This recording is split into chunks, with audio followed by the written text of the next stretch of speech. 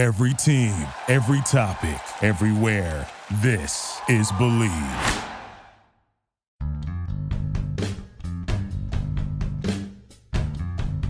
Welcome to the Everything USC podcast on Believe, the number one content network for professionals, the place to find a sports or pop culture show for passionate fan bases across multiple platforms. We believe in our teams. Do you believe?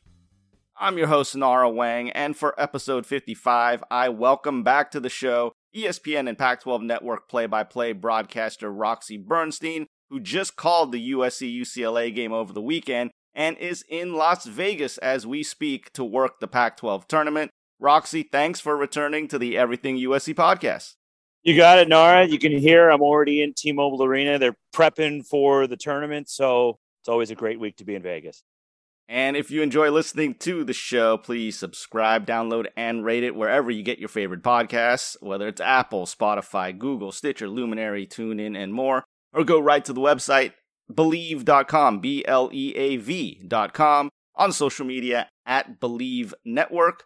For me, I'm on Twitter. Find and follow me at Naraweng Sports, NARAWENG Sports. Roxy, let the people know how they can catch up with you on social media or traditional media, whatever. They can find me on Twitter at Roxy Bernstein, and that's probably the best way. I keep it easy. ROXYBERNSTEIN. The Everything USC podcast is brought to you by Bet Online. Football might be over for this season, but basketball is in full steam for both pro and college hoops. From the latest odds, totals, and player performance props to where a coach is going to land, Bet Online is the number one spot for all your sports betting needs. Head over to the website or use your mobile devices to sign up today and receive a 50% welcome bonus on your first deposit. Just use our promo code BELIEVE, BLEAV, to get started. And it's not just basketball. BetOnline is your source for hockey, boxing, and UFC odds. From sports right down to your favorite Vegas casino games, BetOnline is your number one online wagering destination. BetOnline, the fastest and easiest way to wager on all your favorite sports and play your favorite games. BetOnline, where the game starts. The last week of the regular season definitely didn't go the way the USC men's basketball team wanted it to go, losing at home last Tuesday to number 2 ranked Arizona 91-71 in a game rescheduled from January 2nd thanks to COVID, and then falling in Westwood Saturday night to the rival UCLA Bruins 75-68. The game against Arizona, the home finale, included 2,700 students in the sellout crowd. That's the most ever admitted to Galen Center in that building's history. But the Wildcats never trailed and led by as many as 30 in the second half. The closest the Trojans got in that second half was at 80-64 with 4:38 left in the game, but couldn't get any closer than that. USC shot only 39.7% from the field, only made 4 of 18 from distance, and had a -5 turnover margin, leading to -12 in points off turnovers. They were led by Max Agbont-Polo in scoring, with 14 off the bench. Chavez Goodwin had 10 on 4 of 5 shooting, but played only 19 minutes due to foul trouble. And the big three of Boogie Ellis, Isaiah Mobley, and Drew Peterson combined for just 28 points on 8 of 34 shooting, 1 of 12 from 3, and 19 rebounds and 6 assists, so not good for the 3 big stars. Meanwhile, Arizona shot 55.5% from the field, 12 of 25 of those from three-point land, and had 5 players in double figures scoring, led by Benedict Mathurin with 19 points, 5 rebounds, 6 assists, and 3 steals, making half of his threes, 3 of 6. Kirk Kriisa with 18, 4 and 4, and 4 of 10 from 3. And Justin Kier off the bench, 12 points, 6 boards to lead the team in rebounding, and 2 of 4 from 3 for him. And then, on Saturday, then number 17, UCLA snaps a 5-game losing streak against USC in the series, the first win for Bruin head coach Mick Cronin as UCLA's head man over the USC Trojans. USC had a 9-8 lead off of a Isaiah Mobley bucket with just over 3 minutes into the game, but Cody Riley would hit a jumper on the next Bruin possession to start an 8-0 run for UCLA, who would then lead the rest of the way. Trojans did get to one a couple of times in the first 8 minutes of the second half, but the Bruins built their lead back up to 13 with 5:49 left before SC came back, cut the deficit to 2 with a minute 22 left before the Bruins scored the final 5 points of the game. UCLA shot 57% in the first half from the field before tightening up in the second half, but SC committed 15 turnovers to just one by the Bruins, a 21-3 margin in point-off turnovers facing UCLA. Mobley had 20 points, Peterson with 13, Ellis with 13, but the rest of the team just 19 points. For UCLA, Jaime Jaquez with the big game, 27 points, 10 of 16 shooting, 7 of 8 from the free throw line, 6 boards and 4 assists. Jules Bernard added 19 on 6 of 11 shooting, 2 3-pointers, 5 of 6 from the free throw line. So you were there calling that game against the Bruins, Roxy. What is your takeaway from how the Trojans finished off the regular season, going 25-6 overall in the season, 14-6 in the conference, getting the 3rd seed for this week's Pac-12 tournament, but not a good way to close out the regular season? No, but there were a couple of tough games for them. When you look at playing Arizona at home, and Arizona was like a buzzsaw coming in. They were upset because they just lost to Colorado. And SC may have been feeling themselves a little bit after winning at Oregon and really deflated the Ducks with that last minute 3 by Drew Peterson that won the game for USC. And look, they're going over to UCLA. The Bruins had not beaten USC since Mick Cronin had taken over. And so there was a lot of motivation, a lot of focus, determination, I thought. And really, they played with some desperation in that game Saturday night because they had to finally end that drought against USC. Place was rocking. The crowd was great. And it was just a high-level basketball game. And UCLA's standouts really made the difference. I mean, Jaime Jaquez was phenomenal in that game. I thought SC played okay. It's just UCLA was a little bit better on Saturday night. So USC is now ranked 21st in both the AP and coaches polls, but number 34 in the net rankings. Were they exposed as a team that's more in line with the net ranking, or do you still think that they're a top 25 team? I still think they're a top 25 team, Nara. I mean, they're one of the best defensive teams in America for me, with the size they have, the length, the way they can shrink the court on you.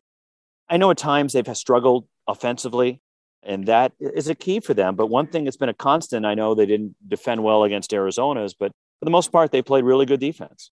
And that's where USC is going to win games here in the postseason. It's because of the defense and what they can take away from other teams because of their length and their size.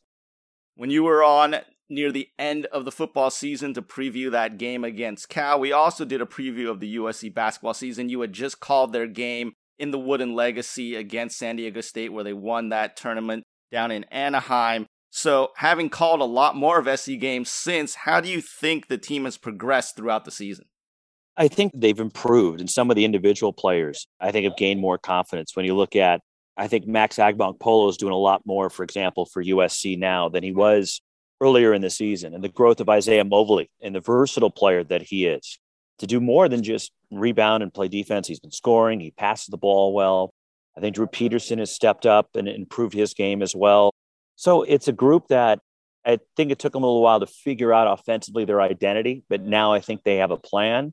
And a lot of it revolves around Peterson. And Drew Peterson's the guy that makes it go. But at the same time, it's defense that is the backbone of this team. And the defense is going to carry them. Look, I think they have a legitimate shot to get the second weekend of the tournament.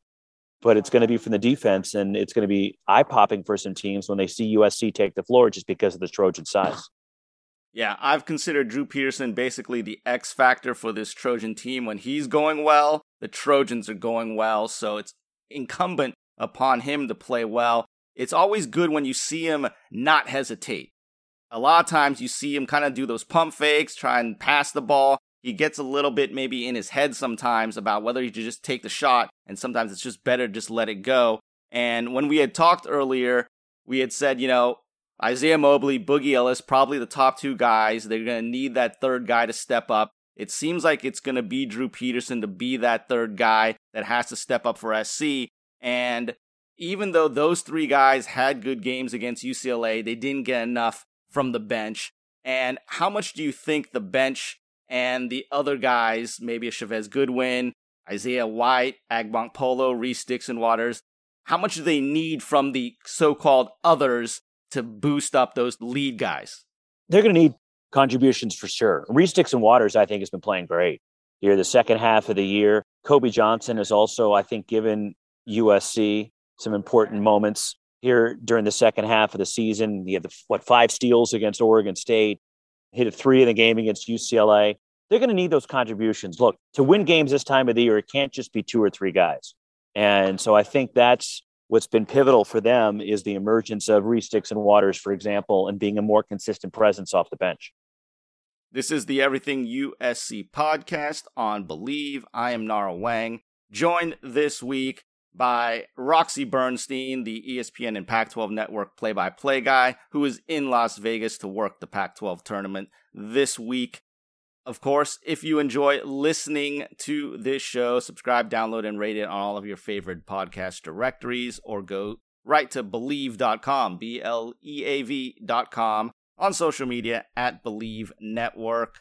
For me, you can catch up with me on Twitter at Nara Wang Sports, NARAWENG Sports. Roxy, how do the people find out about what you're up to? On Twitter at Roxy Bernstein. That's the easiest way.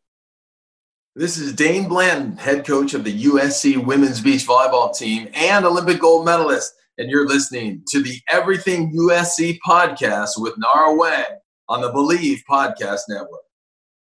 And now let's look ahead to this Pac-12 tournament and the postseason for the USC Trojans. The Pac-12 tournament, as we record this on Tuesday night, will begin on Wednesday with the first round matchups. USC as a 3 seed will not have to play on the first day. They will play in the late game on Thursday night, 8:30 p.m. scheduled start on the West Coast on FS1 and KABC 790 AM. They will get the winner of the 6-seeded Washington Huskies against the 11th-seeded Utah Utes. And is either of those teams going to cause a problem for the Trojans? I don't think so. If you look at the 2 games, for example, against Utah, USC handled them pretty well. And I think it's a matchup thing, Nara, that those teams struggle because of USC's size and length. Washington's small and quick, and they can turn you over in that zone. They can frustrate you. But the advantage that SC has, and I do think Washington will probably beat Utah. Wouldn't surprise me if Utah won. But the fact that somebody like Drew Peterson is with his size can see over the top of that zone and they can move the basketball. With SC's height, even on offense in that game, I think that's a significant advantage. I think from that standpoint, it's a tough matchup for Washington going up against USC. It really seemed like SC did end up with a good draw, even though losing to UCLA cost them the 2 seed. The 3 seed getting either Washington or Utah should, in theory, help the Trojans out. And then progressing on, expected to face again UCLA then in the next day. Possibly, if they can get through that, Arizona would await on the other side. What do you expect the Trojans to do in the Pac-12? Are they able to get past that first round and beat UCLA for a second time this season? Or is it going to end in the Pac-12 semifinals? Well, the thing in this matchup, it's great that you get to see these teams play again, right? Because of the excitement and the energy that a rivalry brings out, right? We're going to see that in day one with Oregon going up against Oregon State. And when you're doing a neutral floor like this, you'll get to see what's going on. So I really think that it's going to be critical for both teams to win that first game, and playing on a back-to-back can be challenging. But I also think that it could be an advantage for USC because I think they could be a little bit deeper than UCLA is. As far as the entire tournament, what do you foresee coming out of Las Vegas from the Pac-12? Is it just going to be those 3 teams, SC, UCLA, and Arizona, one of them winning it? Or is a team going to surprise and play their way into the NCAA tournament like Oregon State did last year? I think it's going to be very difficult for one of those teams to be able to win the Pac-12 tournament this year. I really think that one of the 3 teams. Are they playing music there? Yeah, they're playing music here. It's breaking my train of thought. But I think that I think it's going to come from one of those 3 teams this year. Because of the matchups, Nara, I think it'd be difficult for one of those teams to break through. I expect the champion to come from the likes of Arizona, SC, UCLA. And I think Arizona has a significant advantage because that means that USC, UCLA more than likely will play each other the night before the winner advances to play the Wildcats in the championship game. All right, so playing it out, going forward into the NCAA tournament, we know SC's gonna make it. They are, as mentioned, 21 in the AP and coaches polls, 34 in today's net rankings. They've got big wins in Quad 1 over San Diego State, at Washington State, at Colorado, at Oregon, and versus UCLA. The losses they had were the 2 games against Arizona and that last one at Westwood against the Bruins. Overall, strength of schedule in the net of number 86 in the country, but number 307 in non-conference. Top 15 in the nation in rebounding and field goal percentage defense. So what kind of seeding do you think SC is looking at right now for the NCAA? Well, right now, it looks like they're in the 6 or 7 line. And if they were to have a strong weekend here in Vegas, if they win it, I think they could move as high as a 5, possibly even a 4. But I think right now, look, if for example, if chalk holds and they do play UCLA and lose to UCLA in the semis, I think they're looking at a 6 or a 7. It's paramount that they win this first game. And that will definitely keep them on the lighter color uniforms in the first round of the NCAA tournament. But unfortunately, if they don't win this, I think they're going to be wearing the darker uniforms in the second game. How much do you think they can hurt or help themselves with the selection committee based on how they do in the Pac-12? Like, let's say they go all the way and win the Pac-12 championship, or they lose in the first round against either Washington or Utah. What's the range in their seeding, do you think? I think because there's so much in flux right now, and it's around the country, obviously pending some results. But for USC, wins here will get them up to a 4. If they win this thing, I think they're up to a 4, because that more than likely means they're beating USC and they're beating UCLA and Arizona on back-to-back nights, and that would be significant. But if they were to lose to UCLA in the semis, I think they're still in a 6 or a 7. If they were to lose, let's say, to Washington, they could fall down to a 7 or maybe even an 8, because that would not be a good loss as far as the committee looking at them. Will the regional placement matter for USC, what region they get sent to? I don't think it matters as much for them, just because defense travels, Nara, right? Defense will carry a lot for you. So, look, would it be awesome if they could be in San Diego? Absolutely. But I don't know how likely that is when you have Arizona more than likely going to San Diego as a 1 seed. If UCLA stays in the top 4, decent chance they'll be in San Diego. So that makes it tough. For USC to, let's say, get San Diego, I think they'd have to win this tournament and get seeded as a 4. Once you get into that tournament, as we all know, matchups matter depending on where you get placed and with who. So what type of team do you think the Trojans would do well against, and what type of team would they not want to face in the big dance? Well, I think the teams they don't want to face are the quicker teams that might jack up a lot of threes. I think that could be an issue for them, a team that moves the ball well. Teams where the ball, it's more of a half-court grinder game, I think that's played right into USC's hands. For example, that San Diego State game early this year, as USC just throttled them. So those are the type of teams that could really pose difficulty, and also teams that aren't used to seeing size, because you're going to get those mid-major teams, and look, they're playing against centers that are 6'7", 6'8". It's not like they're seeing 6'10", 6'9" across the front line, and that would be a significant advantage for USC. And ultimately, where do you see USC's season finishing? How far are they going to get in the NCAA tournament? There's potential there to get to the second weekend of the NCAA tournament. It's all about the matchups and draw. And look, last year, I thought they benefited from a good draw on top of they were playing well at the right time of the year. And I think, for example, when they got Oregon in the Sweet 16 last year, they had some definite motivation after not winning the Pac-12 and Oregon winning it. So this year, I think it changes for them because they have that tournament experience, but I do see real potential for them to go to the second weekend of the NCAA tournament. And I think that would be a satisfactory conclusion for most USC fans if they are making it to the Sweet 16 at least again for this season. So, final thoughts from you from out there in Las Vegas. We've heard the background music going on as they're prepping for the tournament there in T-Mobile Arena. What do you expect to see? How fun is that atmosphere going to be as we get fans back into the Pac-12 tournament? That's the key, is getting the fans back in the building. Last year was eerie. It was weird being here with only 100 fans for each team allowed, but we're getting back to normal. And so I expect big crowds, especially when Arizona's playing, as the tendency is when the Wildcats are good, this place turns into McHale Center North. So for the Arizona games, I'm expecting a lot of intrigue and a lot of energy in the building. I think that, for example, on the first day, may be a little difficult with the fans, but I think come Thursday and when we get to the weekend, Friday, Saturday, this place is going to be absolutely rocking. Roxy, appreciate you taking some time out there in Vegas to come on the Everything USC podcast again. You got it, Nara. I'm happy to. For my guest, play-by-play broadcaster Roxy Bernstein, I'm Nara Wang. Thanks for joining us for episode 55 of the Everything USC podcast, presented by Bet Online on Believe, the #1 content network for professionals, the place to find a sports or pop culture show for passionate fan bases across multiple platforms. We believe in our teams. Do you believe? And as always, I end every show by telling you to remember to fight on.